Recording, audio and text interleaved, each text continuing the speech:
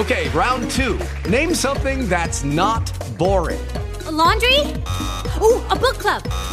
Computer solitaire, huh? Ah, sorry, we were looking for Chumba Casino.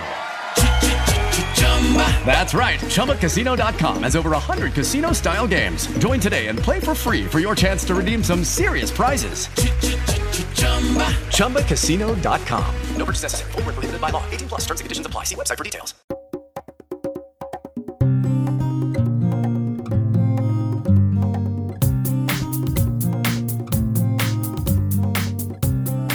Hey everyone, welcome to Women's World Football Show, episode 108.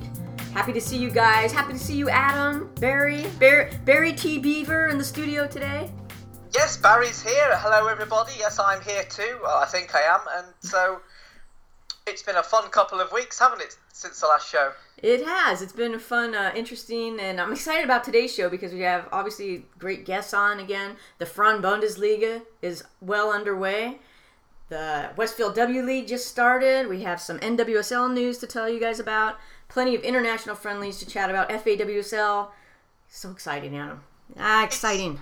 It's kind of, we've got the real firm on today, haven't we? Because there's obviously us two, and then we've got our two senior experts in Yana and Cheryl. So we really have got the entire squad out, haven't we, really? And you got your Canadian beanie on and Barry, so you're ready for that rivalry match for USA versus Canada coming up? Absolutely, and I think I'm going to have to chat with our friend Sandra about this because we can't have you and your biased American diatribe on it. So I think Sandra would much rather talk to myself than you, but that's probably normal, isn't it, really, for everybody else, I think? Untrue. I'm very unbiased. We'll learn more about that later on in the show. Yes, as we talk to Cheryl. Yeah. But first, we have a great guest. I'm so excited about our next guest. Yes, now everyone remembers and knows the name Laura Alloway. For the past couple of years, she's been playing in Orlando with the Orlando Pride in the NWSL. Now, this last year has been a tough year for Laura, probably one of the toughest of her career, because people will know that she's been a big starter for the Matildas. She's been a big part in the W League, obviously starting with Melbourne Victory years ago. Then she played for Brisbane, had successful times there, won 2 championships with Melbourne City, and has recently crossed back to her former club, the Melbourne Victory, who have been making some other good signings as well, by the way, people such as Angie Beard, Natasha Dowie, just to name 2. So I was very happy to sit down with Laura. We did have her on the show a few years ago, I think, when she was at Brisbane, and it was interesting then, and we talked about a little bit about her career up to date. So I thought it'd be great to have a catch-up with a player who's always making headlines, and a player that I think a lot of the world can learn from. So let's play Laura Alloway.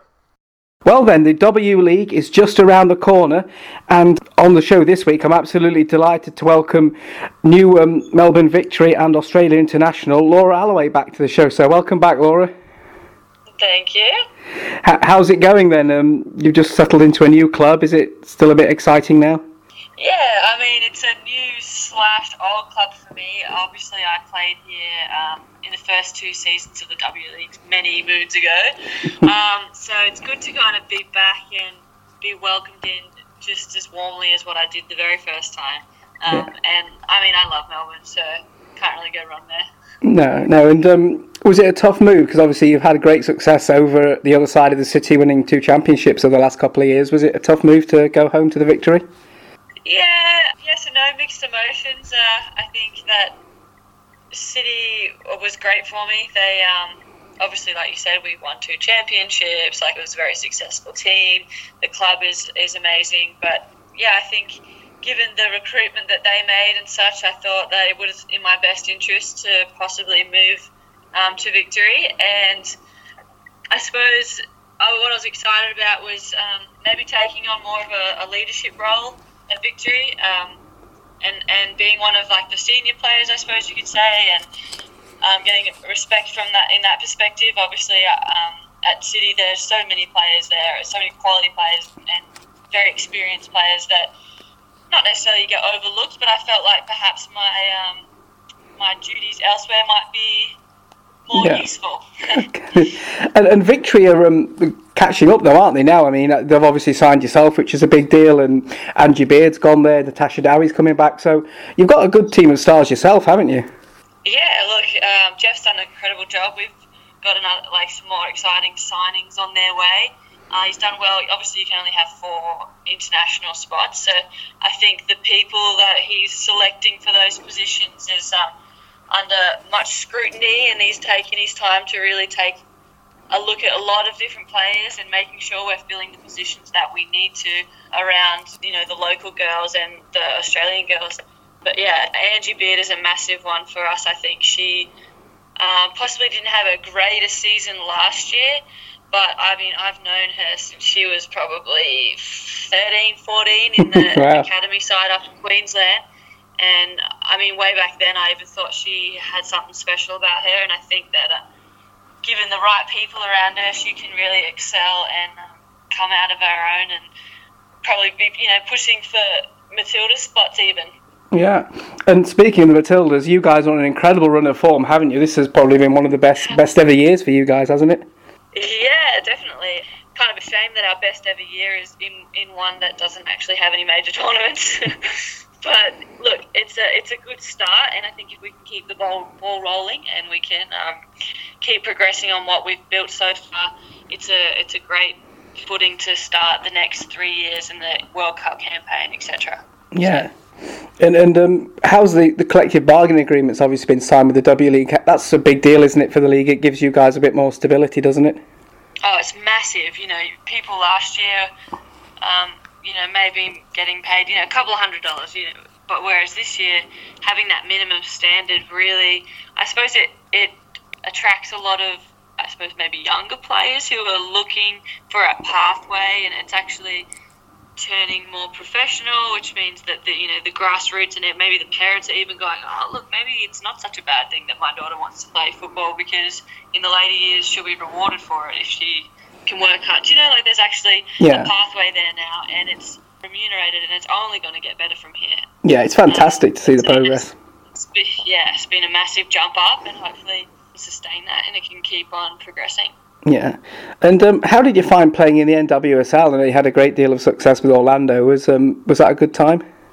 Yeah, me personally, I didn't have the greatest success this year with them, but last year I enjoyed myself a little more, saw a bit more of the field. I found myself on the bench a little bit this year and was a bit frustrated being on the sidelines, trying to both take on a new role of perhaps like a squad player, and it was really different for me, and I didn't quite understand the reasoning, and I suppose came to an agreement in the end with the coach to let me go so I could pursue other options. So hopefully next year, looking to different countries and different leagues, and I think the last few years make the most of my career and see where it can take me. Yeah, you've still got a lot of time left. You're still young.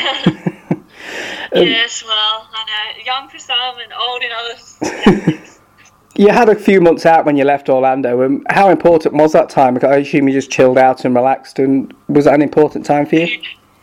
I mean, you would think that's what I did, but that would be a lie if you thought that. I actually, because we had Tournament of Nations, so I got waived from Orlando roughly, it was probably 3 weeks before Tournament of Nations started, so I stayed in Orlando and I worked harder than what I had been doing because I was then no longer required to be ready for coming off the bench per se. So I was doing extra running and working myself even harder, knowing I had Tournament of Nations coming up around the corner. Then obviously I partake in that, and we did all right, I suppose.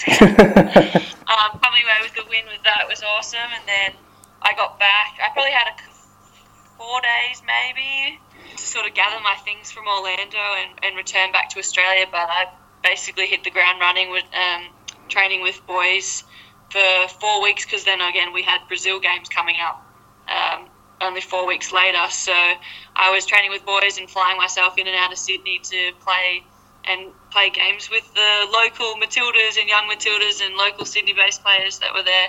So I didn't have a break. I don't think I know the meaning of a break, or any Matilda knows the meaning of a break, I don't think. So, and then obviously coming straight into pre-season, so I haven't had time off. No, I suppose in a way that's good, because it keeps you focused, doesn't it? You don't have to, you pick yourself up and you're straight into it, because I know you're a very positive person. Yeah, I mean, It has its pros and cons. Obviously, then your body kind of starts to break a little. You do need that time to recover, but I mean, I haven't had to undergo the stress of games very much this year, so I've been training full time, but haven't overdone myself with lots and lots of games. So I guess my body is fairly recovered, but then, you know, mentally as well, you want to come into a new season fresh, and you want to have had that time. Or, you know, I had a few days with my family, and that was awesome, and I had a few days surfing and stuff, so I could refresh and then, yeah, you know, get your mind in the right state to prepare for another season. So. Yeah. I was just going to ask you if you saw, I know surfing's a big part of your life, if you still managed to keep that going.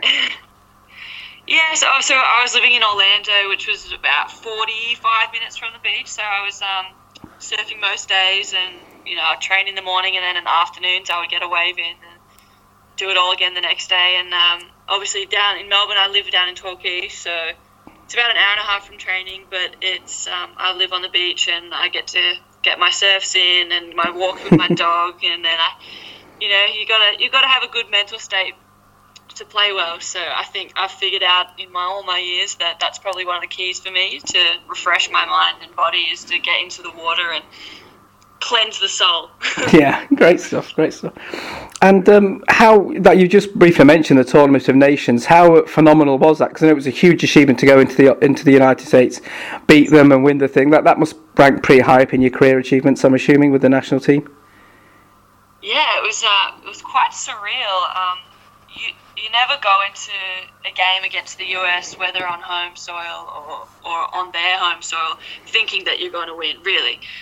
You've got to go in with the right mentality, but you know that you're always in for a fight. So to win against them for the first time in 26 years was obviously very surreal. And I was on the bench that day, so I was kind of got to have a chance to, you know, sit back and take it all in. And it was such an amazing achievement for the girls. And then to go on and just keep that winning form going, and to be up against Japan, I think we were up 4-1 at one point, which was like unheard of, and then to go in against Brazil and smash them 6-1, it was mind-blowing, to be honest.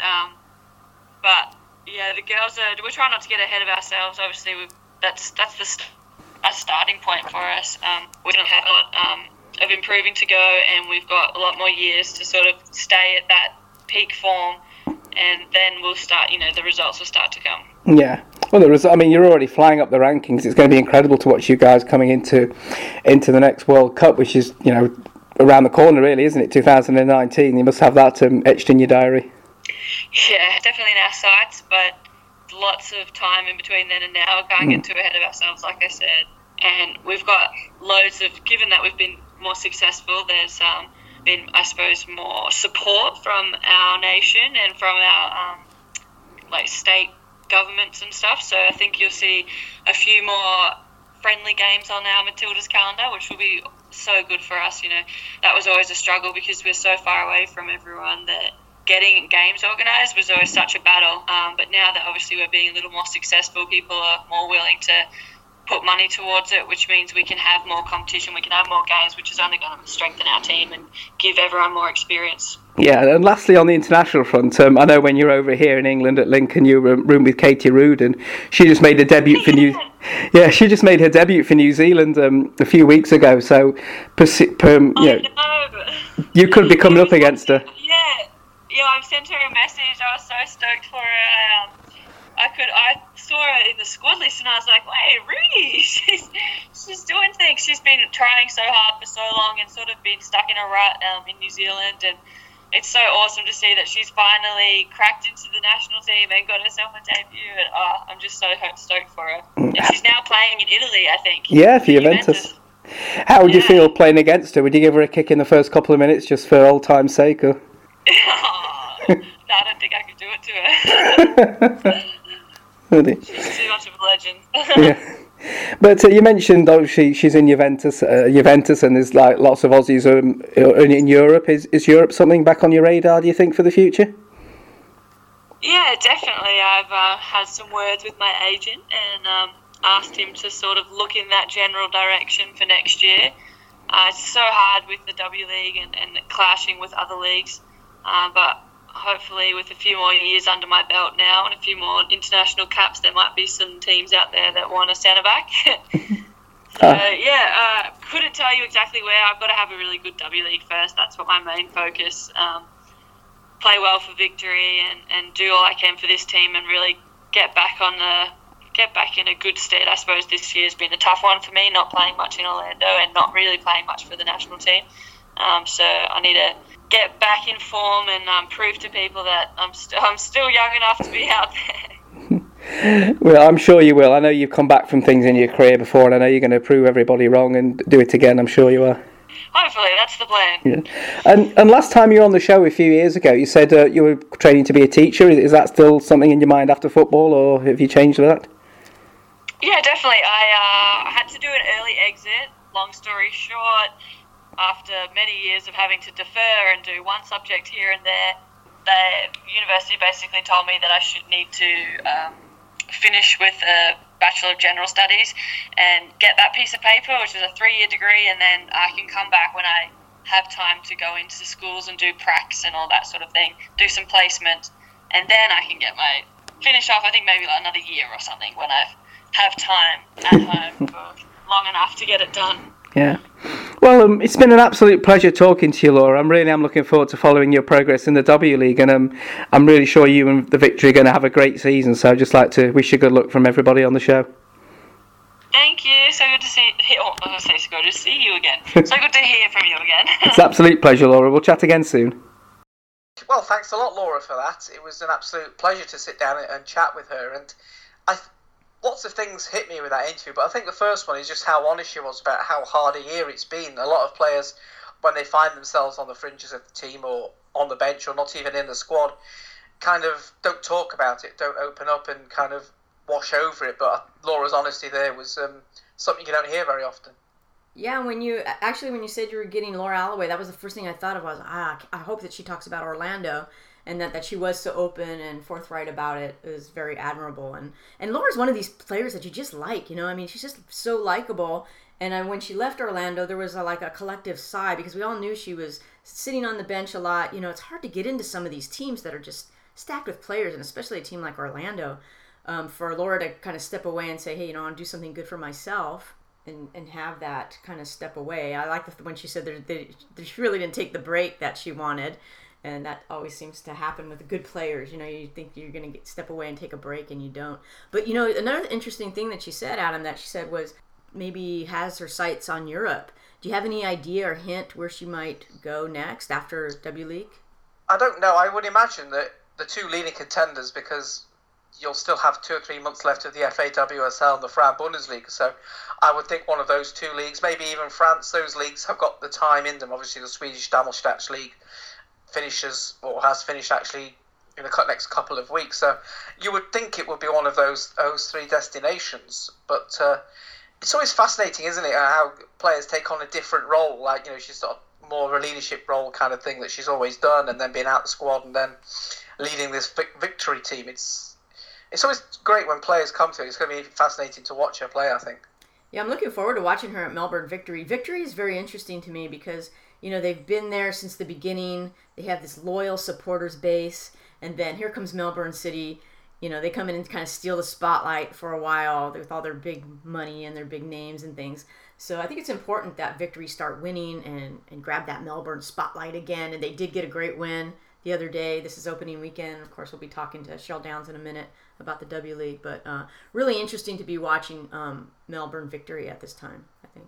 It is. I kind of think the Victory were, for a long while, what the Boston Breakers were to the NWSL, a team with tremendous history, a team that's always in the league. But Victory had a real, not maybe last year, but certainly the past few years, they've kind of been struggling near the foot of the table, haven't they? But I think looking at the players that they've brought in now, they're really kind of going to go for it. And as you said, in match day 1, they won and City lost. So the W League, we all know, is a short season. So any wins and losses early doors are hard for you to claw back. If you do lose 2 or 3 to start the season, you're on the back foot big time.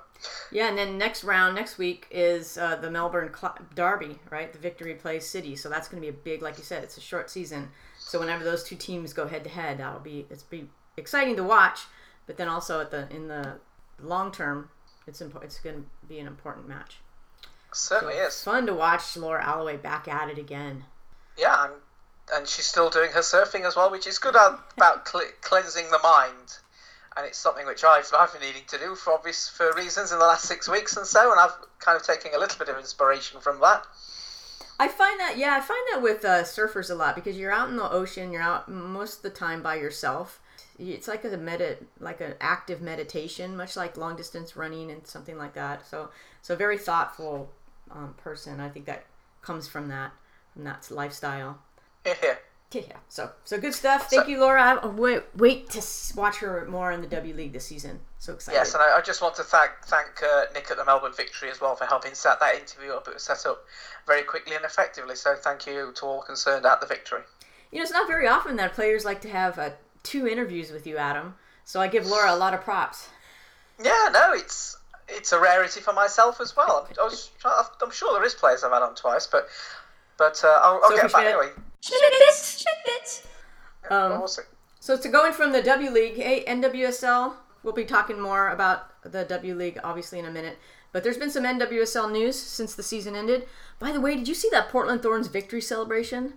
I've seen pictures and everything of it. I saw the greeting they had at the airport in Portland, and those kind of things always amaze me because you see them all around the world, and I'm wondering who can get time off just to dash down to the airport. There must be some very understanding bosses and managers in Portland to let these people do these fantastic displays at airports and stuff. Yeah, and that's Portland for you. I mean, they gave a big announcement ahead of time and everything, but I watched it live on the live stream, and I swear there were probably more fans in the stands there than there were at the actual championship final.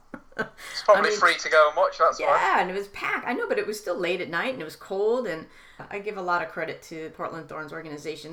They just know how to do it right, and the fans out there, just so much support. So great to see. But the NWSL announced recently that the 2018 NWSL College Draft will begin at 11 a.m. Eastern Time on Thursday, January 18th, 2018, at Pennsylvania Convention Center during the United Soccer Coaches Convention in Philadelphia. So last year we saw it in LA. This year it's in Philadelphia. In a few years, I think that the United Soccer Coaches Convention will be held in Anaheim, California going forward. I don't know about next year, but I think after 2019 they have it in Anaheim. But next year's in Philly, and kind of, do I want to go to Philly in January? What do you say, Adam? Philadelphia always intrigues me because it must be the only city in the world who has a fictional sporting character who's head and shoulders above its real sporting characters. What are you talking about? What do you mean? Rocky? Rocky's the most famous sports star ever out of Philadelphia, isn't he? When you go to Philadelphia, everybody wants to run up the steps up to the Liberty Bell and give Rocky. it all that in the Rocky pose, don't they? I mean, it's weird because Philadelphia's obviously a huge city. I mean, it's like the second sporting city in the state of Pennsylvania, isn't it? But why is it with Philly? Because I know it's a big market. Is it just because it's a big city because it gets these events, but not all its sports teams never really win anything. I know the Eagles are doing well this season, but Thank you, Adam Barlow. I know the Philadelphia Phillies won the 2008 World Series, but apart from that, I mean, I do like the Philly Fanatic. He's pretty cool. Yeah, he's probably the second coolest guy in Philly after Rocky. I get enough heat for a lot of things. I don't really want the entire city of Philadelphia breathing down my neck, but It should be in Pittsburgh anyway. But anyway, move on. Okay, that's your point. Okay, I got it. Yeah, absolutely. And the NWSL teams announced which players have had contract options exercised and which players had been extended new contract offers. I have to say, most of the teams kept their base. They're holding on to these players, are offering them new contracts. Because what you have to remember is just because they've offered them a contract doesn't mean to say they'll start the season. I assume a lot of these could be trade bait. Sure. Additionally, the league announced that 8 players would be available on the re-entry wire as part of the end of the season process, and those players were Mackenzie Berryhill for Orlando, Jocelyn Blankenship for Orlando, Kelly Conahy, Houston, Lean Sigvardsson Jensen from the Spirit, Kendall Johnson, our friend from Portland Thorns, Natasha Kai, Sky Blue, Jordan O'Brien, again from Orlando, and Stephanie Oakes, North Carolina Courage. And none of these players were picked up off the wire. They had like a 24-hour window. They're now discovery eligible, according to the NWSL rules, so they can go off and be picked up by other teams in the NWSL or in other leagues around the world. So hopefully, I'm sure we won't see the last of Stephanie Oakes. Yes, she seems to be the one that's kind of had the most debate around. I mean, a lot of these players, no disrespect to them, aren't maybe the biggest names in the game, but I have seen one or two whispers and tweets and discussions in various mediums about Steph Oakes. But she's had a lot of injury worries, hasn't she, over the past few years and stuff, so that's probably a factor. So let's lead us back into the W League, shall we? Yes, let's go W League chatting. Okay. Talking about some of your favorite people, Adam. Cheryl really likes you. I did ask her if it was okay if you became a Melbourne Victory fan because of Laura Alloway, and she said, absolutely, fine with me. Yeah, well, me and Cheryl are big friends. Obviously, she's flown over to England. We went for a drink earlier in the year, which was marvellously good fun. We fed squirrels in the park, so yeah, we've had a jolly good time. And it was great to hear you two chat W League, because for people that only recently joined the show, how it works is that Patty and Cheryl talk about the W League and Yara and I talk about the Bundesliga. So I don't get to talk to Cheryl that often because Patty's hosting her and I'm looking after Yara. So that's how it works, isn't it? That's how it works. Yeah, the W League is back. I got to watch a few games this weekend. Oz.com, OZ.com, is offering the W League viewing package. So I plucked down my $5 a month and I'm in. No replays offered just yet, only live stream. But you know what? I'm in. I like it. 14 rounds, 9 teams of great football. So instead of me stumbling through it, we called on, of course, our Aussie expert from the women's game, Cheryl Downs, to chat about the league, the players, the teams to watch, all those Americans playing over there.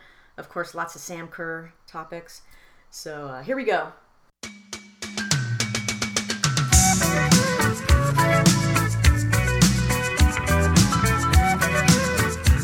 Well, it's opening weekend for the Westfield W League, and look who I found. Back with us to chat about this exciting league is our favorite Aussie and correspondent from the women's game, the one and only, the world traveler. Please welcome Cheryl Downs. Hi, Cheryl. Wow, what an intro. That's fantastic. Oh, W League, it's back, thank God. I'm happy. Yeah, you don't even have to deal with W League West, right? Which is the NWSL. We're calling the W League NWSL Down Under. Yeah, I think that it's getting really close, and it's interesting with some of the changes to the schedules around the world that I think the FAWSL has kind of changed their league playing dates and whatnot, and that hurts a little bit, but I think the way that the NWSL has their season finishing and then our season starts, I think it really works well together. So great for us. I think there's almost some sisterly kind of relationships with the way that we've got some Portland Thorns players, we've got some Seattle players, we've got plenty of Orlando players, so bring them on. Yeah, and they're excited about it too. You know, there's so much exciting things going on in Australian women's football right now.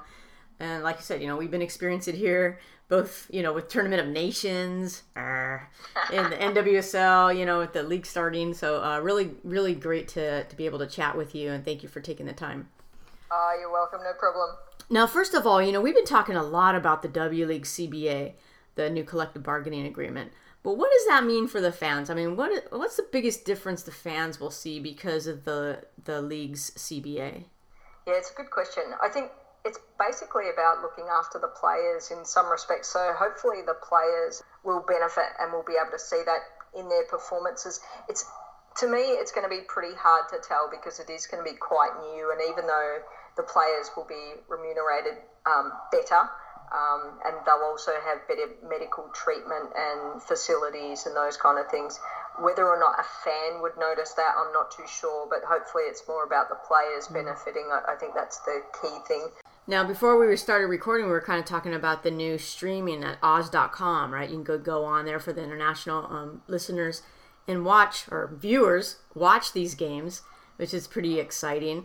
But how's the media attention been this season in Australia? I mean, are you seeing the league advertised in the mainstream media? We see a lot on social media. Yeah, it's actually a really funny question because I'd kind of given up on mainstream media because they just wouldn't show any women's football. So to me, there was no such thing as mainstream women's football media, so I just completely gave up. But right now, right behind me, I have my television on, and we have Foxtel here, which is sort of paid TV kind of thing, or cable, whatever you want to call it, and it's playing some women's football. I think Sam Kerr has probably been in the paper a number of times, but I still stick to my trusted mates out there that have been putting out this WOSO news for years and years. I'm not ready to jump ship and, join the mainstream. And I will have a little bit of a dig. There has been some coverage in the mainstream media which actually hasn't been great at all. There have been some news stories that have actually been incorrect or omitting players and stuff. So, they've still got a little way to go. I think it's great that they're trying, but it's going to take a little bit of time to increase their knowledge about the game. It's not so simple to say, we're going to start doing it now and we know everything. That's not what this is about. You have to invest in it. Like, I've been seeing a few things just online of interviews with the Matildas players, especially after Tournament of Nations. I think there's this player, Sam Kerr, I think it is. And she's all over the place. And I just think it's fantastic that, they've found kind of, I think, yes, the people are paying more attention to the Matildas or the W League in general, but they've got this kind of pin-up player who can do these backflips on demand, and that's the sort of thing that's probably garnering some of the attention. And there was, I think on Twitter, that posted a picture of a guy in a Socceroos top, which is the male Australian men's team, and it had Lucas Neal, who was the captain, and it sort of changed his top from Lucas Neal to Sam Kerr. So that's kind of the story that we like to tell, that there's football fans out there and we're trying to convert them from, or not convert them, but bring them over and enjoy both. It's not just men's football is the only thing to watch. It's men's and women's. It's great either way. And, a lot of times, like we were talking, Adam's become this Melbourne Victory fan all of a sudden because he's a big Laura Alloway fan. And in women's soccer, it's kind of like that, isn't it? It's like you follow your favorite players. Like, the players really drive the leagues and they really drive the national team. And people follow their favorite players. They may not be invested in a certain team, or they become invested because one of their favorite players plays for them. So to have a Sam Kerr like that, it's only good for the league, really. Yeah, look, I think you're spot on. That's exactly the way it is. I think in other leagues, men's and women's around the world, you kind of have this allegiance to a team.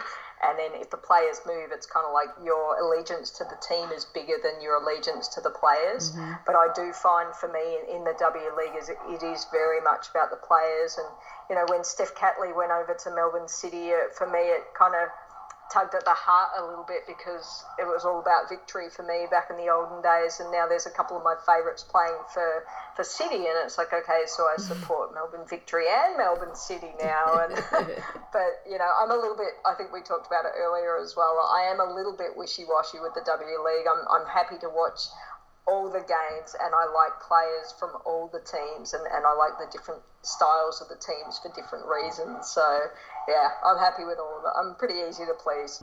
I'm a Perth fan through and through, but that's another story. Okay. Yeah. So let's talk about the W League now. What's the most intriguing new signing in the league this season? Because we've seen a lot of players leave, especially the American players leave, but we've also seen some new good signings come in. So what's the most intriguing one for you? I was going to throw this one back at you and say, you tell me, because there's quite a number of players who have come from the US and the NWSL. This year we don't have Christine Nairn coming to play with us for the first time in a few seasons, so I think that's, something that Melbourne Victory fans will feel a little bit, and probably the team will miss her presence in the centre as well. So I don't know if you've got a pick of the bunch from your neck of the woods, but I personally, I'm kind of interested in Laura Bassett coming over from the UK and playing with Canberra, and I love Canberra, so I think that'll be exciting. Yeah. I have one for you. Ashley Hatch going to Melbourne City. She's the number 2 overall draft pick for 2017 for the NWSL, played for the North Carolina Courage this year. I got a chance to interview her, and I'm telling you, for the W League, this kid, you want to watch her because she's a really fun, dynamic forward. She's going to bring something to Melbourne City, and I was disappointed not to see Bev Yanez coming back. But then when I saw, Ashley Hatch is coming, we got to watch her in this league. Yeah, look, that's really good, because I think one of the things with Melbourne City last year and the preview that the women's game have put out, I think it does talk about Melbourne City's dominance around the space completely, but they really did struggle in that final third to knock in the goals. They were dominant everywhere, but they still wouldn't get the ball in the back of the net. So I think Larissa Crummer had some injuries back then, and Lisa DeVanna had a couple of games where she wasn't there or wasn't on, so to speak, and they didn't really get it. And yeah, so hopefully Hatch will help them out quite a lot. And a couple of the players not coming back, Abby Dahlkemper and Sofia Horta, they're in the U.S. women's national team now, so that's a real interesting thing too, because we're seeing people like Emily Sonic come into the W League. Is this going to help them get back, help her get back into the U.S. women's national team fold? So there's a lot of dynamics going on with the W League and the USA and the U.S. women's national team. So that's kind of exciting too. Yeah, I think it's really good. I think for those players to come here and just kind of like, it's not their real season, I get that, and some of them come out here and they do have a couple of quiet games because it's not maybe all about football all the time for them, but they're keeping their fitness up and just tactically staying aware, so they're a little bit more smart and switched on by the time that their season starts. They might get all of that's really, really good. I like it when they switch on completely, so that's something I'd like to see. We have seen a little bit of the switch off, not from all the players, but from some of them, and that's a little bit hard to take. Which team I'm hoping you're not going to be biased when I ask you this question, but which team are you most excited to see this season, and why? City, actually. Oh, yeah? Look, I love seeing Melbourne Victory as well, so I am biased. It's just can't not be biased, but yeah, City have recruited they've got Steph Catley and Jess Fishlock there. That'll be really, really good. But they've got Alana Kennedy, who's been making some big waves, and they've got Kaya Simon as well. So they've got some really big sort of Matildas players there. And I think that would be really fun to see. And for me, I get really excited when I can see the games live. So that'll be exciting for me. Hey, do you know the update or the status on the coaching issue? I remember at the end of the last season, Jess Fishlock was actually the interim coach for Melbourne City. Yep, so we have Patrick Kisnobo, who is he's an ex-Australian international, and he's been doing his coaching tutelage under some of the local leagues, and he's been involved with City for a little while. So, and he was working with Fishlock last season as well. So he's the coach, and then we have Jess Fishlock, who will be the assistant coach. And I think she does seem to be a pretty dominant assistant coach as well. I think she's given a lot of latitude in what she does, and so maybe it's a dual coaching effort from the two of them rather than one being the full coach and the other one being the assistant. I think they'll work pretty closely together. Okay, awesome. Now for our USA listeners, we know the Sam Kerrs, the Steph Catleys, the Lisa DeVannas, but which off the radar Aussie players should we be keeping an eye out for? Yeah, it's a tricky question actually, because how much do you guys know about Emily Van Egmond? A lot. I mean, she played in Germany, right? Yep. Yep. But she's not been prolific probably in the US. Yeah. So maybe if there's a couple of people out there who haven't heard of Emily Van Egmond enough, she's, I think she's actually a really good player, and she's a little bit like Sam Kerr for me sometimes. A couple of years ago, this player, Sam Kerr, who now is just absolutely electric. Sam had a couple of years where she was always exciting, but she'd kind of sort of go off the boil a little bit and, settle down a little bit and not be quite as dynamic. And I think Emily Van Egmond, for me, had been a little bit like that kind of player as well, but she's been working on her technique and her tactical awareness out in the European leagues, and I think that's really developed her as a player. So it'll be exciting for her coming back. She's been really good in the W League when she's been here as well. So I'll be excited to see her play, and she'll be out there for Newcastle. There are not a lot of big stars over there in Newcastle, so they probably will need her, right? Yeah, absolutely. And I think Newcastle will do all right. I think the community's getting behind the team, and we've seen it with the likes of Canberra, for example. You get the community behind the team, and it really just, the players appreciate it, and the players feel like there's a lot of internationals, and if they go and travel across the world, sometimes they feel maybe a little bit homesick, but if you've got a great aura around you, then maybe it settles them, makes them feel good, and they play good football. Yeah, it's interesting that you said that, because every Australian player I've talked to this season in the NWSL, they all say the same thing. They're so excited to come back home. I absolutely hope so, and I think it's going to be really important for the players to play really well out here now. We're coming up to an important year, so in April next year we've got the Asian Cup, which is a World World Cup qualifier for us. So all the players that are out there in the W League, the Aussie players, they want to be seen to be playing well. And then Alan Stajic will be out there and he'll be watching the games, and they want to put on some really good form in front of them. I think someone like Hayley Raso, she was probably trending towards the outskirts of the Matildas for a little while when she was playing with Victory, and she picked up some injuries and whatnot. She goes off to Portland, she just, does amazing over there, and she comes back and she's probably got all this confidence. So she'll really want to play well. She's playing for Brisbane Roar now. She'll want to make sure that she's showcasing that to Stad. So the Matildas have got a lot of people punching to try and get in there now. So it's great. It's great for Australian football. Yeah. Hayley Raso's my new favourite player. Oh, really? I love her. She's fast. Yeah. She's so fun to watch. Now, you mentioned Sam Kerr, of course. I didn't want this to be a full Sam Kerr segment, but I have to ask you because you were talking about... Imagine the downloads, though, Patty. Yeah. You're always thinking, Cheryl. That's what I like about you. Add it to the list. Exactly. Okay, so Sam Kerr, like you said, she turns it on in the past. She's turned it on, she's turned it off. Sometimes she shows up. I mean, she's always been exceptional to me in our club side. But then when it comes to the Matildas, it's like, where's Sam Kerr? She disappears. Except for this year, she's turned it on for both club and country. Can she keep it up? What are your expectations for Sam Kerr at Perth? They're huge. I think for me, one of the key things, and I did talk about this to the women's game people who are writing the preview for Melbourne City as well. One of the things year on year for these female players who, working their way to become professional players and to play year round versus when female players used to play, a league was a few months or something or other. Now they're having to back it up. Can that player sustain that for that longer duration of time, and do they know how to manage their bodies properly and their mental side of their game properly as well? So I think that's going to be the thing for Sam Kerr, to make sure that she can sustain that.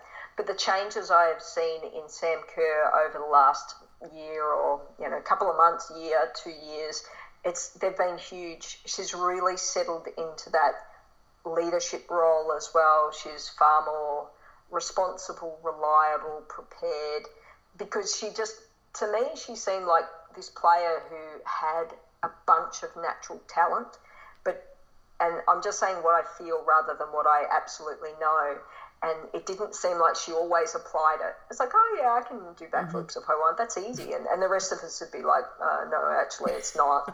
And to me, it seemed like sometimes things came a bit too easily to Sam Kerr. But now I really feel that she's working for it, and that's why with the talent that she's got and with the work that she's been doing, I think it levels her up. And there's a tiny bit of analogy between Sam Kerr and someone like Lisa De Vanna. So Lisa De Vanna has been, I like Lisa. She's fiery. Sometimes things can go off on a little tangent. It's not always a good tangent. But Alan Stajic really stood behind her and said, I trust you. I believe that you're a great player for this team, and I'm going to make you a captain of the team. And for Lisa De Vanna, that reward, that belief in her ability was a huge thing. And I think for Sam Kerr, she's really leveled up in that leadership space as well. And I read something today, and it was talking about Sam Kerr's time at the Western New York Flash, and she talked about how when she used to play beside Abby Wambach and the influence that Abby had on her just about being a professional footballer. So I think Sam's been surrounded by some great players in her time in the NWSL, and I think that's helped level her up as well. So thanks very much for that. We'll take that, and she'll be a Matilda and, Tournament of Nations, that kind of thing. Okay, so Melbourne City isn't the only game in town this season.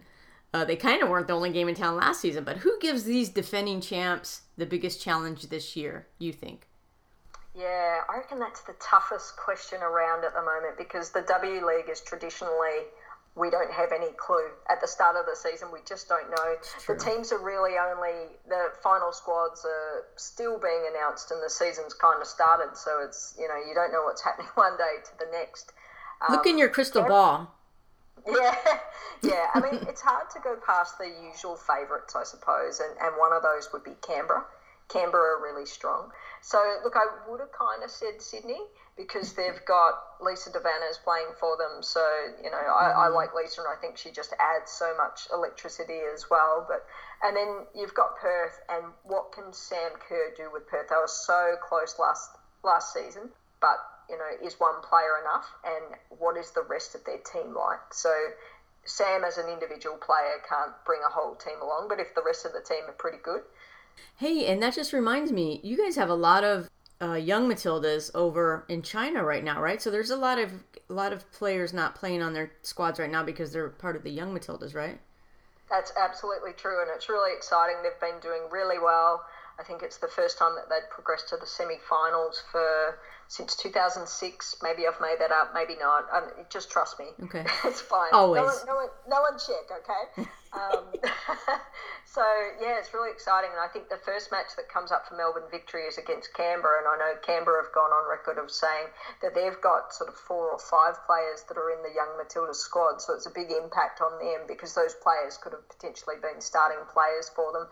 So they've brought back, I think, Kendall Fletcher has come back to play for them just in a guest role, I think. And then, but then Melbourne Victory have got a couple of players out as well. I think Annabelle Martin will be out playing for them.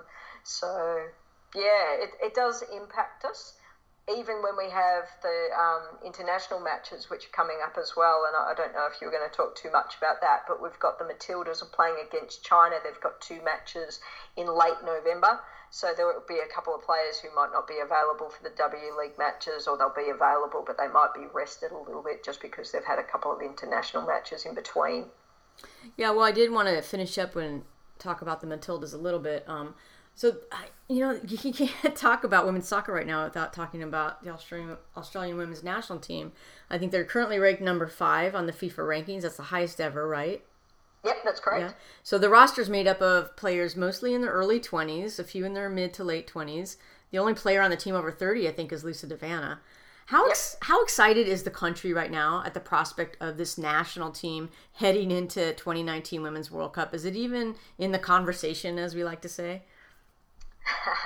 Depends who you talk to. I think some people still have no clue, but maybe once the World Cup sort of comes around, and assuming that we qualify, which is no easy thing, we still have to go to the Asian Cup in Jordan in April, so have to get through that first. But Alan Stagic's been doing some really good things. You're quite right. The players are in their peak age, and their peak age with really, really good experience. So there's great players out there, and the way the formation, the way of playing, that's all pretty solid at the moment. So it's about fine-tuning and improving rather than radical change, which is maybe something that I think Jill Ellis is probably a little bit earlier in her stages of going through that with the US women's national team. But yeah, for me it's a great time, and I think there should be some good noise. The men's team, I think it's maybe some new rankings came out, but the men were ranked 50, so the Socceroos. So when you look at the equation, the women have a chance to win the World Cup, ranked number 5, some pretty good form, really exciting, marketable players. The men ranked 50 in the world. It's pretty hard for them. They're a long way away, and maybe it's the same for the US as well. I don't know where your men are ranked, but there were some funny things going on when they didn't make it versus for the women. They've been out there and they've won it a bunch of times. So hopefully the people who traditionally support the men might get behind the women, particularly if we get someone like Sam Kerr out in the media, but also getting more players out there in the media as well. So it pains me to ask this next question. We were talking about the men. Lisa Devanna recently surpassed Kate Gill as the Matilda's all-time leading goal scorer with 43 goals. So she's creeping up on the Socceroos' all-time leading goal scorer, Tim Cahill, who has 50 goals. What's going to happen when Devanna passes Cahill? Is the media paying attention to this? Yeah, I think they will. Yeah. Like it's been talked about in the last couple of games. They were talking about it, and she was creeping up. So it's definitely making some noise. 7 goals could take a long time to come around because Lisa's not always out there for the Matildas. Her legs don't really run the full 90 anymore. But then again, neither does Tim, and Tim's still an active player.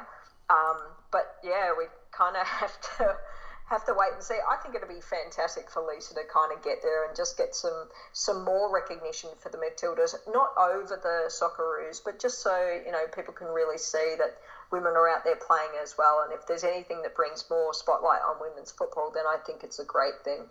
Well, it's also exciting. Are we going to see an Australian upset in the Women's World Cup? What do you say, Cheryl? Yes, always, Yes. of course. Look, it's really tough because I am optimistic about how well the Matildas can play. They don't always play that well, and we have to be mindful that if it's a friendly match, it's not the end of the world, and it is the right time to do different things and the right time to experiment. And so, you never know what's going to happen with that. But having watched the Euros somewhat recently as well, that seemed to be some really quality football. Like the final of the Euros, I think for me, it was such a great game to watch. So it's interesting. We kind of, in our own little world, like a tiny little Australian world, we think, oh, we're amazing. But if you sort of peek a left eye open, you can see that there are plenty of good countries out there playing some amazing football as well. And Canada, for example, I mean, they're tricky little buggers, aren't they? They're doing so well, and it must annoy the Americans to have your northern neighbours doing so well. But yeah, there's plenty of great stuff. Meh, who pays attention to Canada? Yeah, well, maybe you should, Patty. I'm just saying. But I'm just telling you, Australia's a fun team to root for, and they're hard not to root for. So, you That's good. just know that you've got a lot of fans over here in the U.S. That's good. And I think, so many of our players go out and play in the NWSL, and they seem to really enjoy their time over there, and they get involved. And, Aussies are a pretty friendly bunch in general. So I think it's nice for them to be out there and engaging with the fans. So if that makes those fans become fans of the Matildas, probably for all matches apart from when they're playing against the US, then that's a good thing. Yeah, well, it's natural that we feel like we own some of these players, and we forget that, oh yeah, Hayley Raso plays is a Matilda, Sam Kerr is a Matilda. I mean, we feel like we own like some of these players, like we're rooting for them on a weekly basis. So, but not the Canadians, Hey Cheryl, I hope that you come back in mid W League season sometime and update us a lot on the teams, how they're doing, the highlights, the players. Absolutely. Try and stop me. Okay. Well, I have to catch you first. You're such a globetrotter. I'm sorry. I have been away a couple of times. I'm not going away again until I am planning on getting to the Asian Cup, which is in April. But apart from that, yeah, maybe a little work trip or something or other. But otherwise, I'll be dedicated to football. Well, thanks again, Cheryl, for coming on. Remember to follow Cheryl on Twitter. We'll have all her information on our show notes, where you can reach her on Twitter, and also follow her on thewomensgame.com. Fantastic. Thanks very much, Patty. It's been great talking to you. Say hi to all the gang out there, and thanks for listening. Will do. Always great to talk with you, Cheryl. Thanks. Cool. Ciao. Okay, bye-bye. So I love talking to Cheryl Downs and her dog, apparently. That was her dog barking, not mine. Oh, was it? I did wonder which dog it was. It was hers. So thanks Cheryl, and thanks also to the good people at thewomensgame.com and Audong and company for lending us Cheryl. But, I usually text Cheryl and I say, the interview's only going to be, 20 minutes in and out, it'd be great. And then we end up talking for like 45 minutes and then I have to edit it down because obviously you guys don't want to listen to us babble on for like 45 minutes. But because we're both so excited to talk about the W League, so, time just kind of slips away. Having listened to that, one player that obviously you're on about the US players and which ones to look out for. One I think is an interesting one that's gone over, and she's someone that a couple of years ago everyone thought did have a bright future with the national team, is Emily Sonnett. Do you think this is a big career? Because obviously she's kind of slipped off the US radar a bit, hasn't she? So is this a big move for Miss Sonnett? I think it is. I think she hasn't been on the roster for these past couple of friendlies, and I think for her personally, and probably the next step is to do this, is to go over there, show Jill Ellis that, I'm working really hard to improve my game. Maybe Jill has given her some things to work on. So I'm definitely don't think that Emily Sonnett is out of the U.S. women's national team picture. I just think this is a time for her to kind of do the things that maybe Jill wants her to do, and what a great venue to do it in. It's tough because everyone thought this kid was going to be, a big player on the team, but even though she's surrounded by quality in Portland, she's kind of struggled to really. I mean, I know obviously the women's team of the United States of America does have a huge talent pool, so you have to work really, really hard just to get anywhere near it. But it is strange because I don't think she's ever done anything really wrong, but maybe other people are developing quicker than her. I don't know. Yeah, that's a whole different topic because what Jill is looking for and the type of team that she's building, and it's only Jill knows. Only Jill knows the answers. Maybe I'll get a chance to ask her that when I see her. I imagine I know what Jill's answer will be as well. When you said Emily, I thought you were going to say Emily Van Egmond. But I was actually glad that Cheryl mentioned her, because then she kind of surprised me when I asked her, who the under the radar Aussies are. I got to watch the Jets play the other night. Kept an eye on Emily, and you know what? Wearing the captain's armband, I think she's really someone, Cheryl's right, that we need to keep an eye on. And maybe she'll work her way back into the Matildas, too. Yeah, I think she did a good job over in Europe in the Bundesliga. For me, still the toughest league. Well, not maybe, yeah, it is the toughest league. Certainly the most professional league, I think, in the world. I would definitely say that. I think it's tough for English speakers to adapt to a country which they don't speak the language. If you don't speak German, you talk to people like Sophie Schmidt, Ellis Keller-Knight, Jovana Damjanovic, they all say that the big thing is, Lisa Evans as well, you have to learn the language and adapt. So Emily Van Egmond did all that kind of thing. She obviously played in Frankfurt alongside Sophie Schmidt. So it's going to be fun to see her go, see her in the W League. Yeah, it's so fun to watch some of these players kind of evolve into that next level to where they want to be. So it's pretty exciting. And W League is great. Do you want to go through some of the opening day scores real quick? Absolutely, old girl, yeah. Let's do it, because I heard some moaning on Twitter and stuff about this Oz.com about $5 a month or whatever. But you know what? Come on. I mean, you can't have last year I think we were kind of spoiled because we had ESPN3 were showing all the games in the W League. They were live streaming. They had replays, and it was all free, But now, they've got the collective bargaining agreement, and you have to kind of expect stuff like this, These players got to get paid. I don't know how much money goes into the how much the CBA is involved in this Oz.com thing, but, it's not a big deal. You get 14 rounds and going into February, so I think it's worth it. I really do. Brisbane Roar beat Sydney FC 3-1. The big game that I loved, I still haven't been able to watch any of the previews yet, but are the highlights, but I hope I will. Perth Glory put the hurt on Melbourne City 4-1.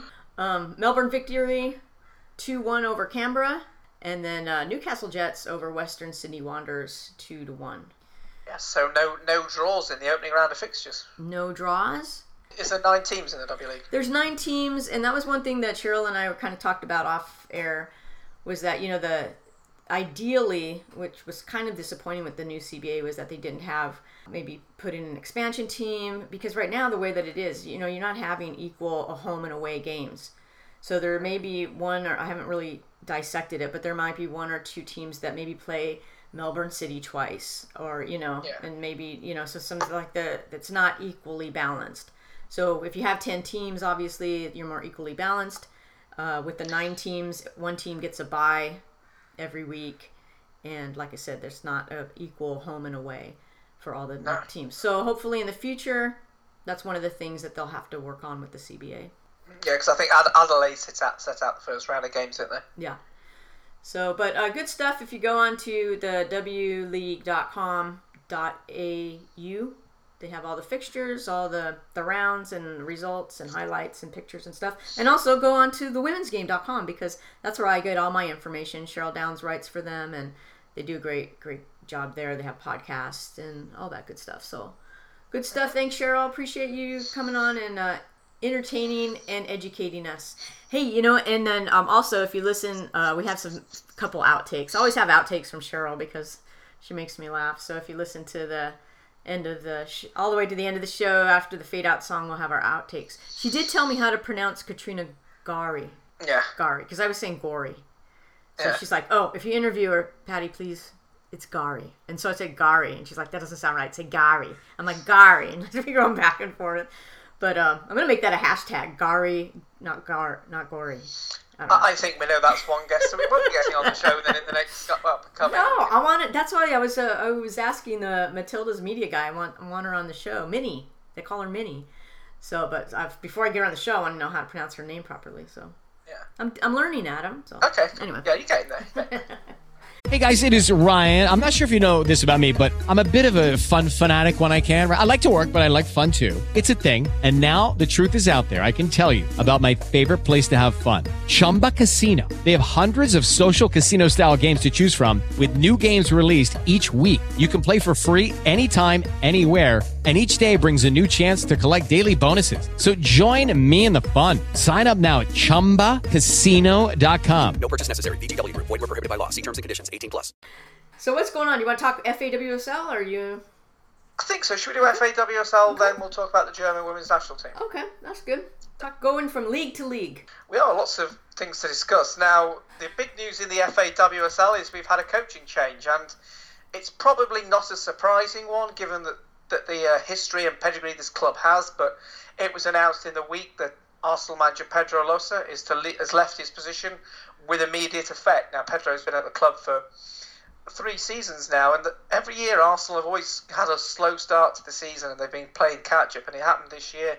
They've already lost at Manchester City, and they've also dropped points, surprisingly, at home to Bristol. Bristol took the lead, Arsenal then came back, and I think the board at Arsenal have decided that it's time for a change, and Arsenal have been at the Champions League for a long time now. I think 2013 was the last time they competed in it, and for a club of Arsenal's size and stature, with the squad that they have, I mean, I've often said on this show that Arsenal's squad is as good as that at Manchester City, as that at Chelsea, and it's probably the deepest squad in the league as well, and it's just not clicked for them, and they sit in 4th place on 7 points, 5 points behind both Chelsea and Manchester City, with a vastly inferior goal difference. I mean, Chelsea's goal difference is plus 19, Manchester City's is on plus 10, and Arsenal's on 0. So I think the board have moved quickly, made a change, and Arsenal, yet again, are really playing catch-up in this league, which is amazing, as you say, given the fact that they're recruiting in the summer. They brought in players like Vivian Benmina, they've already got Beth Mead in there from last year, they've got Danielle van der Donk. You look through this entire team and you can't really see a weak link. Obviously Kim Little's back, obviously not playing yet, but this team is loaded and it's just not performed, I'm afraid. Coach like Losa leaves, I mean, you kind of expect a few players that he brought in personally, right, to kind of leave, but this team is like so stocked with players, probably won't see a roster shake-up, right? I wouldn't have thought so, because a peculiar thing in English football, men's, women's, Premier League, lower league, whatever, if you're playing in London, you do have a bit of an advantage, because it's much easier to attract overseas players to come to live in places like London. I mean, even in Lincoln's league, you look at the teams from like Barnet and Stevenage, teams based around the London area, they too tend to be more cosmopolitan than places like Lincoln and Hartlepool and places like that. So when you put on that, when you add the layer that the success the club's had and the fact that they train at the Arsenal facilities at where the men's team train, and the history that Arsenal have in the women's game, it's easy for them to attract players. It's if Arsenal come calling, very few players turn the opportunity to wear the red and white down. So I think the roster or squad will stay pretty much the same as it is.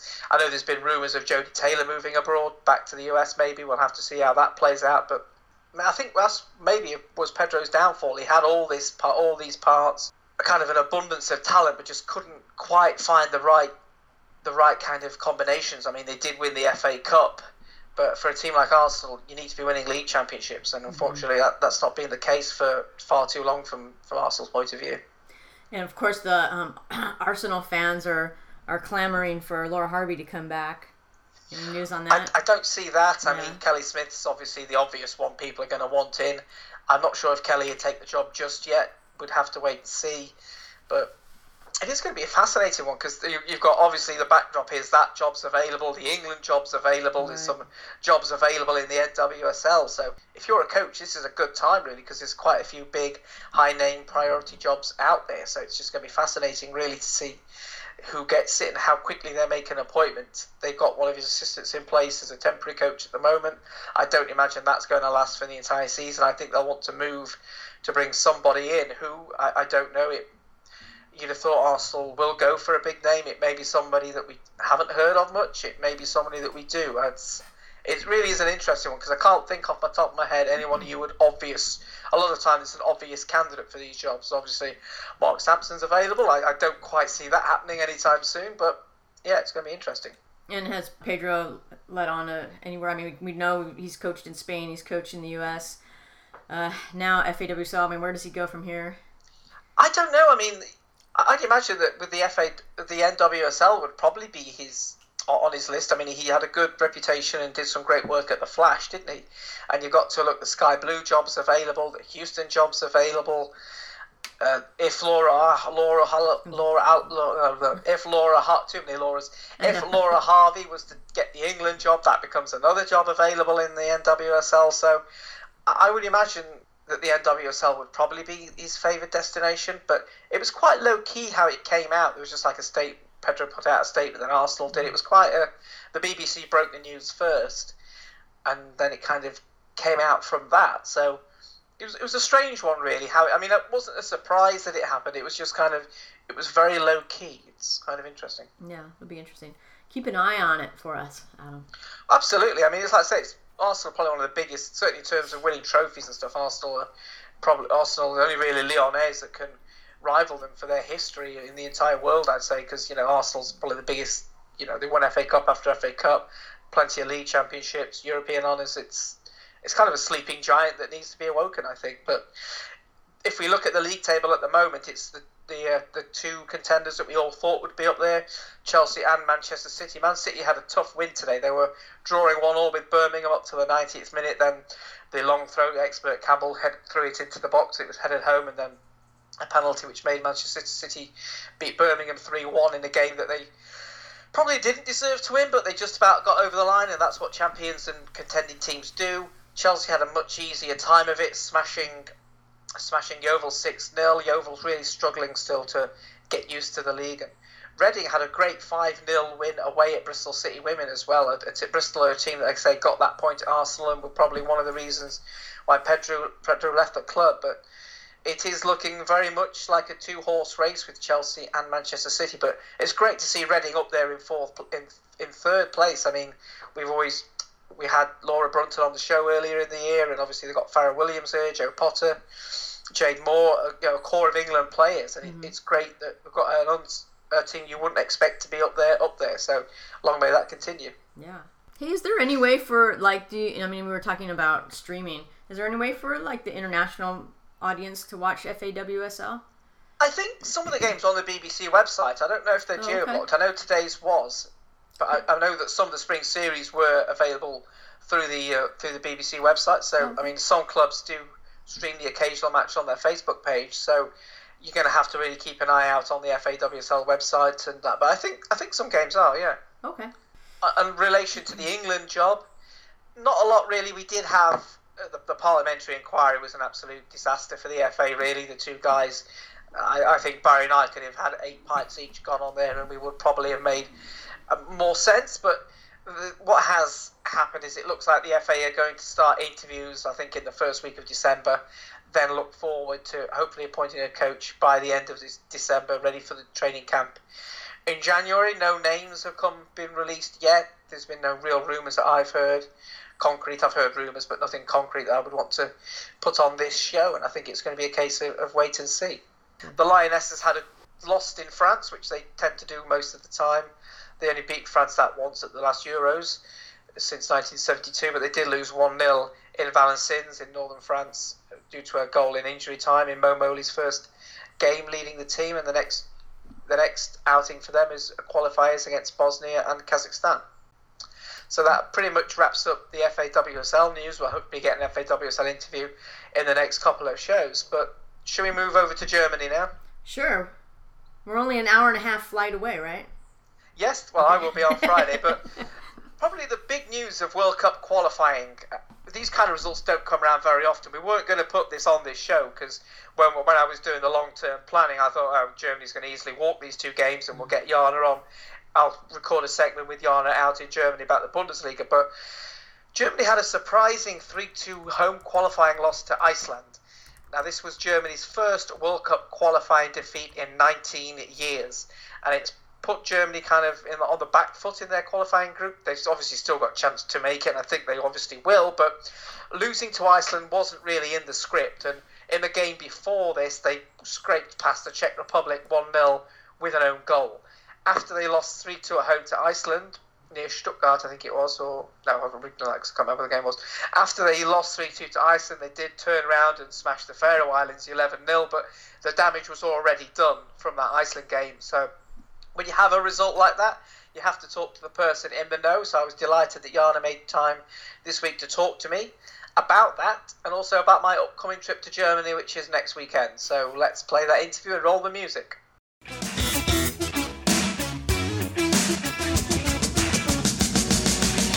Right then, something pretty remarkable happened a few weeks ago in World Cup qualifying. For the first time in 19 years, I believe it was, the German national team lost a home qualifier to the any qualifier, but this one was particularly surprising because it was against Iceland, who managed to lose all 3 games at the Euros. So we're going to chat about this with Jana. So hi, Jana. Hello. How are you today? I'm very good, thank you. Good. So let's get into this. I know that Germany did have a great win against the Faroe Islands, but we'll put that to one side for the moment because it was kind of expected. But were Germany that bad? Were Iceland good? I mean, what happened in that game?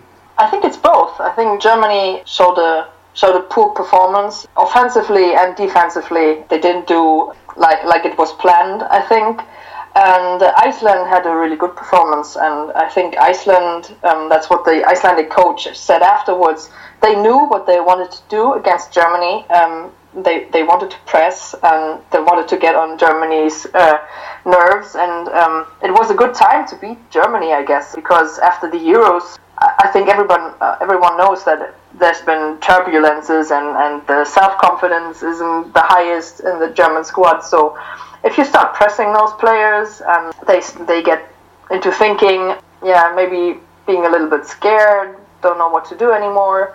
So that's what Iceland's match plan was, and everyone knows that they're good at counters, and they did that pretty well. And before the game, I said this is going to be a hard, really, really tough match for Germany, and maybe there could be a draw.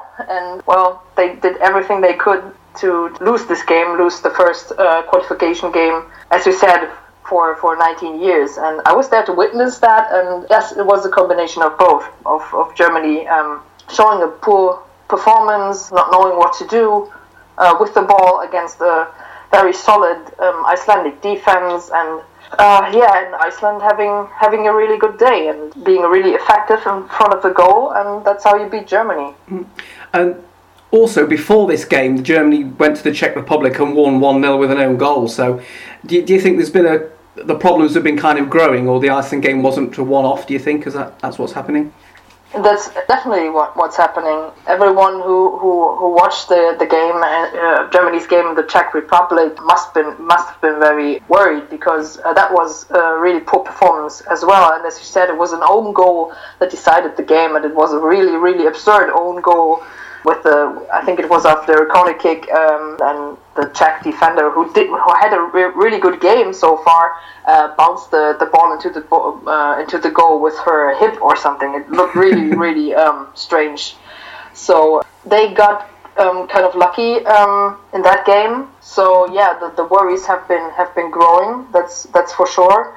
After the Euros, they had the 6-0 win at home against Slovenia.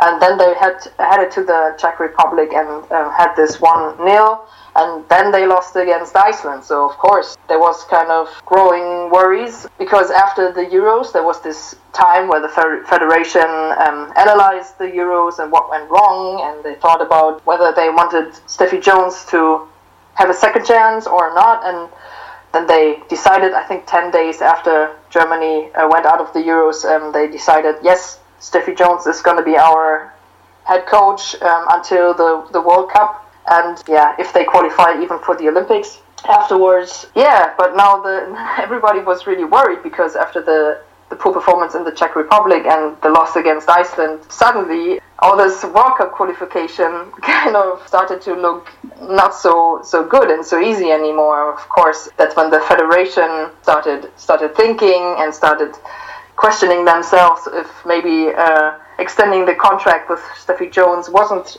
such a good idea, because apparently the squad is not doing very well right now, and that's why at the last game against the Faroe Islands, the head of the federation, the president, actually came to this match unexpectedly, and he gave an interview at the halftime when Germany was already leading 6-0. He gave an interview in the TV, and he said basically that the next game, the friendly against France, will kind of be the deciding match for Steffi Jones, because, as he said, the federation needs to get the impression that Germany is able to qualify for the World Cup. So basically speaking, if they get beaten by France and show a poor performance, that might be the end for Steffi Jones, because the federation is not having the risk of not qualifying for the World Cup, of course, because I mean it means everything in women's football, and as Germany as a women's football powerhouse, they simply cannot afford to not go to the World Cup. So everybody is kind of in uproar, and I think the pressure is on for this. I mean, it's a friendly still; it's just a friendly, but. I think the German Federation wants to see that the squad is improving, is having a good game against a high-quality opponent. And if they don't show up, if the squad is having a bad game, I think Steffi Jones' run as head coach of the German women's national team could be over sooner than we thought. Has there been a lot of criticism in the media about her then, or is it, because I know women's football in Germany is obviously quite big compared to other countries, but you've told me in the past it's still doesn't get a huge amount of column inches. Obviously, is the pressure mounting on her from people like you and stuff like that? And the pressure was on during the Euros, of course, and they were in the spotlight. Steffi Jones was in the focus of the criticism, of course, after they went out in the quarterfinal against Denmark. There was a lot of columns criticizing her, and I think now, after the loss against Iceland, I saw a lot of comments again, even in the mainstream media, even from people who don't go to the games, from reporters who never follow women's football, which is always happening when things get rough and ugly.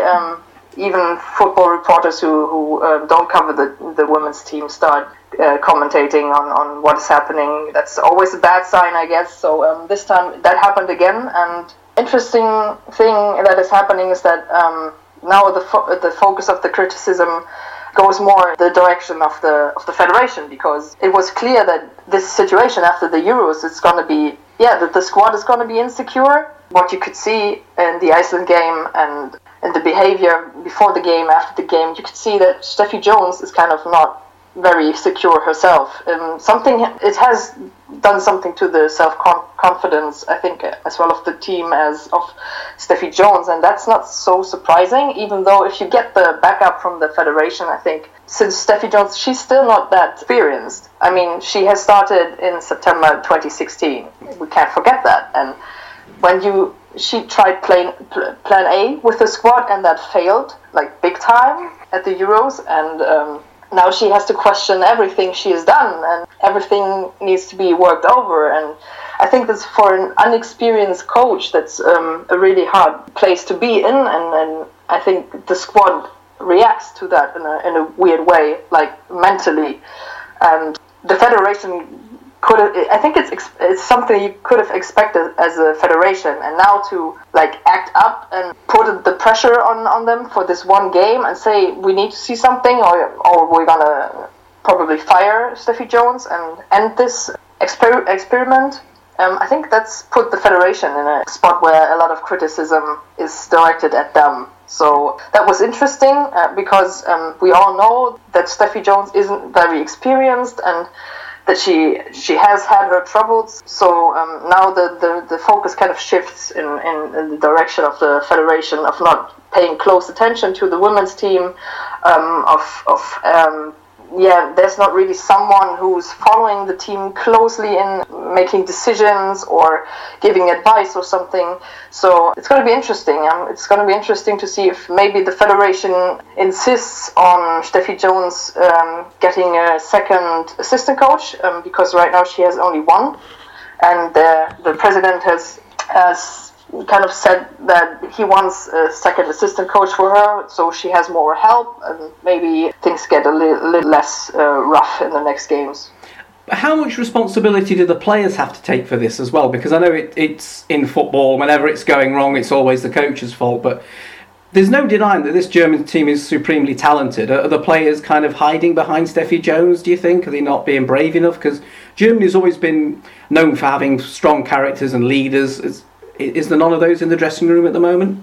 That's a great question. So after the loss against Iceland, when you look at the squad that played against Iceland, that was a quite experienced squad. So you can't say, well, it's such a young squad, they don't know what to do. No, in that game, especially you had Lauder, you had Pop, you had Leupolz, Peter, all those players were really experienced, and they still messed up. They didn't show up, and they were mentally weak, and it was.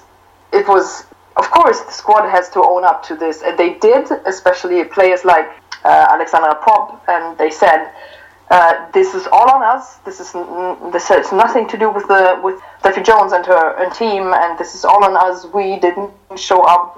This is embarrassing. We can't play like this. We're Germany. We are destroying everything that Germany has built up in the last." So, I mean, you hear it. It's kind of they were being really dramatic and they're. Owning up to what they did wrong. But of course, as you said, in football, at some point, the manager is always the one who has to go first. So, because it is a very talented squad, and they're still in the process of understanding what Steffi Jones wants as a coach. As I said, I'm not 100% sure that she's still 100% sure herself what exactly she wants and how she wants to play. Yeah, as a player, you have to be better than in that game against Iceland. And then, of course, they showed a reaction against Faroe Islands. But no offense, but that team is not anywhere near where Germany wants to be. And it was good, maybe for their self-confidence, that other players came in. They scored a lot of goals, and but of course, as a German squad, you have to admit that performance wasn't good, and they did, and most of the experienced players that I talked to that aren't afraid to say things directly. They said we want to work with Steffi Jones, and we're going to show that against France. Good stuff. One person that did show up, and I've always been saying she should have got in the team earlier, is Leah Scholder. She got a good goal against Iceland. Can she be one of the? Because I know Germany struggle for goals, even though Scholder's been banging them in for Freiburg. Is she the answer, do you think, or how did she get on? Let's not put too much pressure on her. I mean, she's 19, but I was the same when she came in, and in this really bad situation for Germany, she showed no nerves, and she scored a great goal, and I think she had a great performance against the Faroe Islands as well. That she played on the right wing. I think she's carrying the hope, of course. As you said, Germany's having trouble scoring goals, so she could be part of the solution, and I hope she gets more minutes in the next couple of games, especially against a team like France that could help her improve, because I think she's, with only 19 years old, I think she's got a great future ahead of her, and I think it was a brave move by Jones to get her on the pitch in that situation.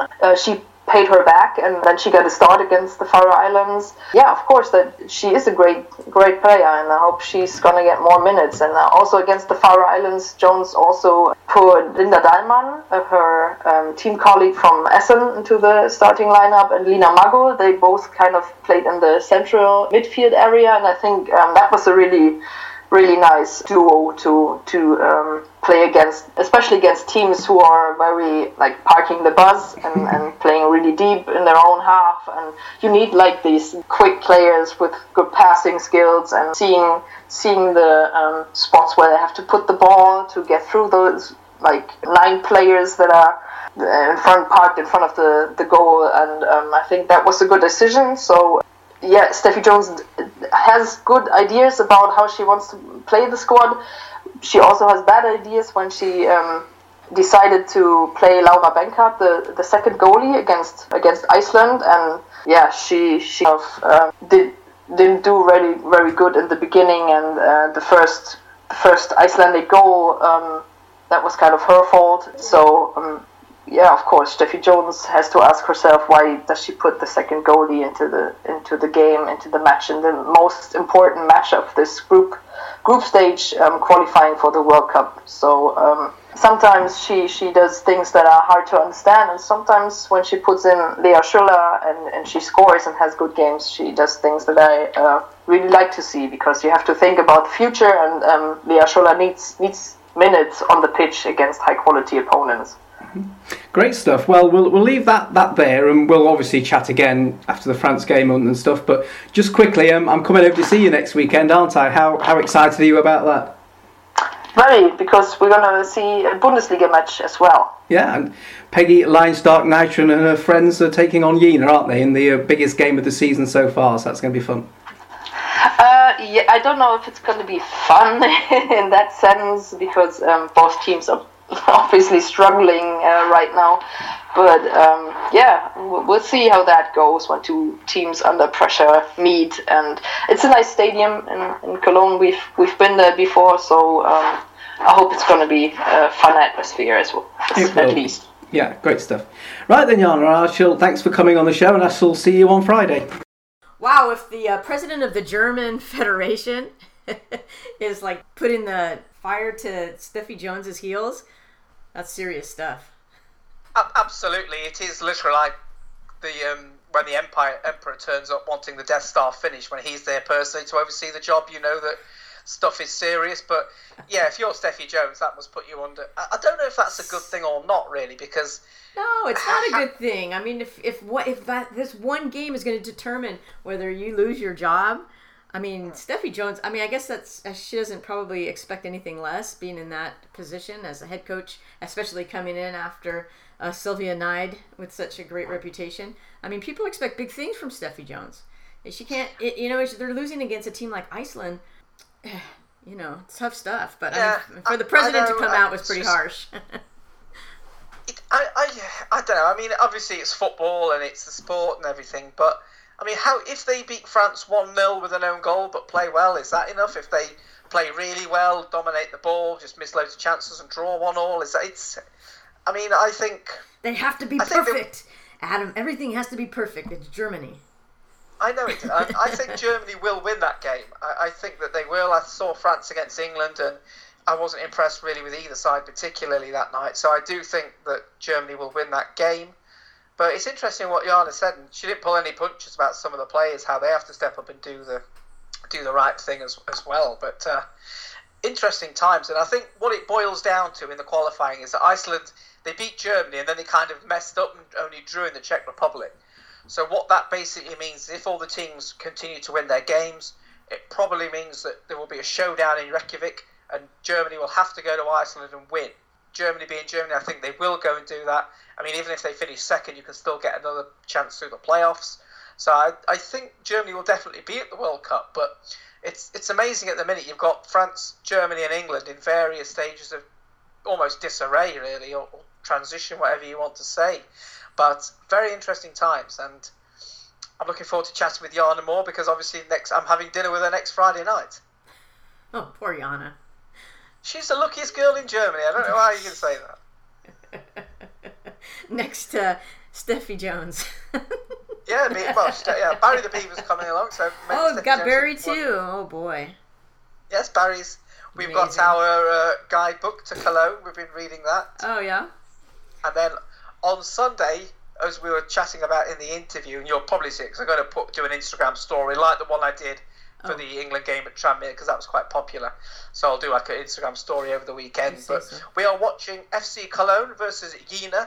Now, just to put into context, these are the two teams, bottom and third bottom of the Bundesliga.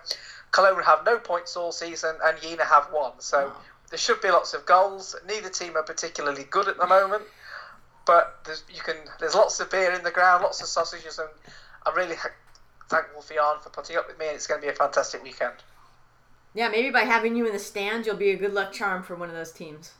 Hopefully, I kind of hope Cologne win, really, because obviously I'm staying there and they have Peggy Leinstark-Nitron, and obviously they have the goat and everything, so let's hope that they win. Right, the goat. Got it. The goat. Henna's the goat. Don't let Barry get into trouble with the goat. No, he won't. Keep that goat away from Barry.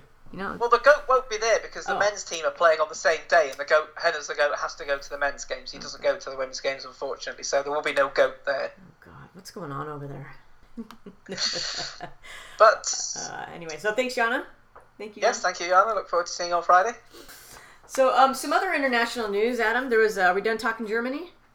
Yes, we're all done on that, yeah. The 2017 Yangshan Four Nations tournament took place in China. Just want to give a little update on that. Brazil dominated the tournament. Marta and company, Poliana, tore through the competition. The final between Brazil and the host China ended in a 2-2 draw. But, one of those things where Brazil already won before that last game was played. And then the final positions were Brazil. North Korea came in second, and then China, and then Mexico. Mexico with 0 points. They did have a good match against China, but lost 3-2. Top scorer was Marta. But funny, best player went to China's Wang Shanshan. Funny thing how that happens. Just want to update you on that tournament. I didn't get to see any of the games. None of them were streamed, but just wanted to give you an update. The USA are geared up to play a couple of friendly matches. Quote-unquote friendly against rivals Canada. You got Barry with you. You got your Canadian hat on, so I can see where your loyalties lie.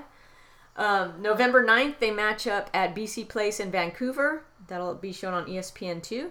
And then November 12th, they trot down south to Avaya Stadium in San Jose, California. I'll be there. That'll air on FS1. So those are the last 2 matches for the U.S. Women's National Team before the year ends. Yeah, we don't have the squads yet for these games, do we? No, not yet. Yeah, so Jill hasn't unleashed her squad yet. Not as of this recording. She hasn't unleashed her squad. Well, we kind of figure out who they are. I mean, there's some injuries right now. Mallory Pugh got injured last friendly against Korea. Rose Lavelle still out with injury. Tobin Heath is out. She had an injury in that NWSL final match. So we might see some different looks. Who knows? Jill brought in McCall Zerboni for the last South Korea match. I don't know if we'll see her back again or if it was just kind of a obligatory cap that she gave McCall. But who knows? We'll wait and see. Will we see Ali Krieger back? We don't know. But we'll find out. It's all very exciting, isn't it, Adam? It's all big mystery. You really said you always annoy. You always say that I give fangirls try and annoy them, and then you put out a tweet saying, "Does anybody miss Ali Krieger and Megan Kleinenberg?" And the kind of responses we had to that was, I was like, "Are you trying to shit stir?" Yeah, stirring it up. I don't know. Somebody said, "Why are you opening up this can of worms?" I'm like, the can is opened. I didn't open it up. The can has been opened. If you've got room for McCall Zerboni on a team, why not give Ali Krieger her 99th cap? Why not give, Ali Krieger, who played the most minutes of any player on the Orlando Pride roster this season, who was on the best of. So it's a mystery to me. What's bugging people is that she's on 98 caps, isn't she? And people desperately, because I think to get 100 caps for the United States Women's National Team is kind of it's like almost kind of a Hall of Fame, isn't it? Kind of a passing of the rights. They give you the captain's armband. It says 100 on it. They give you the plaque. It's a big deal, and it should be. It's a big honor. The national team, the U.S. national team, is so stacked. It's really hard to crack. We've seen it, right? We've seen it with players like Emily Sonnet and right now Megan Klingenberg, and it's a hard team to crack. And then once you get in there to get 100 caps. It's remarkable, and it's a feat. And someone like Ali Krieger, is a Olympian gold medal winner and a Women's World Cup winner. Anybody deserves it. It's Ali Krieger. You could just imagine Jill giving her one more cap to 99 and then cutting her. No. Well, we'll see. I don't. Because Jill, I think we've learned a lot about Jill. I think one thing we've learned is that she's not particularly sentimental about this kind of thing, is she? She is not sentimental. Nor is she compassionate. She's just Jill. She's like a machine. She writes in her little book. Yeah, anyway. Yeah, you can just imagine Jill having a fake Twitter account and just reading all this stuff and laughing with a glass of wine. That's the other thing I've always wanted to ask her is when is she getting on Twitter? It's the end of the season. It's the last game of the year for the team. I'll be there, so maybe we'll ask her those type of questions because it's kind of the end of the end of the cycle, as they call it. So. It's I okay can to just ask imagine questions her like reaction that. to you asking Like, her. when you get, she'll she'll probably probably say something smirk. like the same day I get on Instagram and Snapchat. She'll say, "Why didn't I think of that, Patty? I didn't even think about getting on Twitter. That's a great idea. I'm going to start my account tomorrow." Yeah, she'll be after Donald Trump. She'll probably get the most stick of anybody in America. She should take some cues from Laura Harvey. Laura Harvey has a great Twitter account, and Laura Harvey. I don't know, maybe it's her age too, because she's not that much older than a lot of the players she coaches, but she's just very funny, and she doesn't take herself too seriously, and I like that. You don't like the Donald's tweets? No, I blocked him. I don't. Oh, you blocked him? Yeah, the only time I see his tweets is when somebody sends me one, like me. Yeah. Or I watch the news, because the news always has his tweets up. It's like, why are we showing? Is this like a slow news day? But no, that's how they get all their information from his tweets. So. So is that it, Adam? Is that I what think we got? it is, yes. I think I'll let you run off and watch the Patriots and the Chargers game now. I can see you've got your T-shirt on there. The Red Sox stuff's gone away now till March, so... I'm rooting for the Dodgers, though. I like the Dodgers. Yeah, everybody remember to follow us on social. Speaking of social media, at WWF Show. We're on Facebook, Instagram, Twitter is where we live.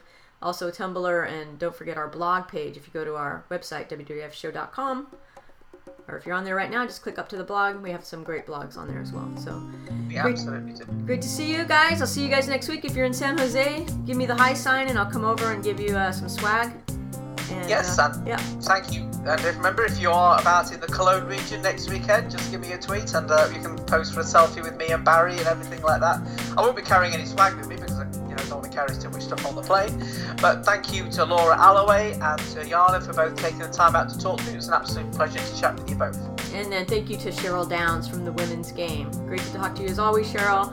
Be watching the W League, and see you guys next time. Bye. We're on the road. We're hitting the road. Bye, Barry.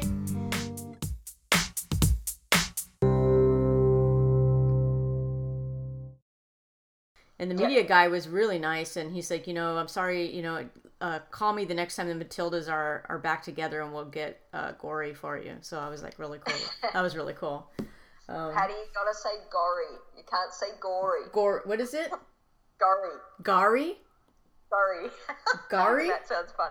Gory, yeah. Gory. I can't say. See, I don't think you get. See, Gory. One of these days, Sarah, we're gonna have to get together and just you're just gonna have to give me some good Aussie dialect that I can, because my Aussie accent sounds like I was trying to imitate Sam Kerr, and I was just like, I couldn't do it. It sounded English. It's like, like I'm. Yeah, maybe try the nicknames or something or other. Yeah. Okay, Gary. Minnie. That's her nickname is Minnie. Minnie. Oh, Minnie. Right. Okay. Minnie. I could just call Minnie then. Wait, what? I didn't understand what you said. What I want you to ask me is, or say something like this. Say, hey, if the president of the German Federation is turning up, things must be serious. If he's coming out, it's like it's like on the Return of the Jedi when they find out the Empire's coming, the Emperor's coming to watch the Death Star being built because everyone's screwing up. Everyone panics because the top boss is coming down, and that's kind of what's happening, I think, in the German thing, right? Right. Does that understand? You understood that now? I understand that. Now that you put it into Star Wars analogy. Yeah.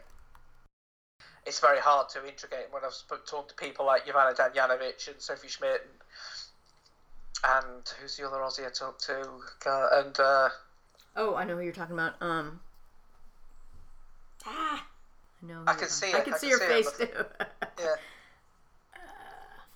She plays for Tabina Potsdam. Elise Keller-Knight. Yeah, the water bottle. I kept thinking the water bottle. Yeah. Okay, so say it again. People like. Hold on just a second. Let me go get my notes. I thought I had them on here, but I don't. Okay, AJ. It's not nice to make fun of AJ. Somebody who does think I'm brilliant, awesome, fantastic, and when she was in, and I've actually met her, unlike you, she's obviously not going to come and see you, but she did get on a plane and dash over to see me earlier in the year, is Cheryl Downs. Oh, Cheryl Downs, speaking of the W League. Oh, you know what, maybe, I was thinking maybe we do like the NWSL news and get that out of the way after, and then kind of get a little break. Okay. Okay, yeah, we'll scrap that. But that good intro, link. That intro can go into the archives, yeah. so we can dig it out some other time, can't we? Maybe you can squeeze it in there.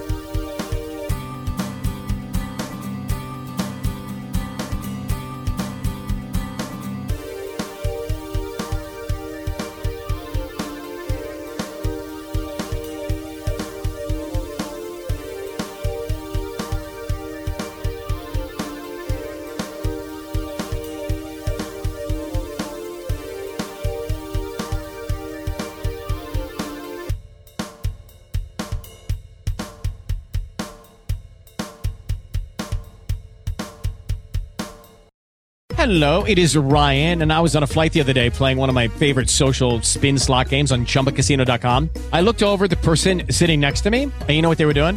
They were also playing Chumba Casino. Coincidence? I think not. Everybody's loving having fun with it. Chumba Casino is home to hundreds of casino-style games that you can play for free anytime, anywhere, even at 30,000 feet. So sign up now at ChumbaCasino.com to claim your free welcome bonus. That's ChumbaCasino.com and live the Chumba life. No purchase necessary. VGW. Void where prohibited by law. See terms and conditions. 18+.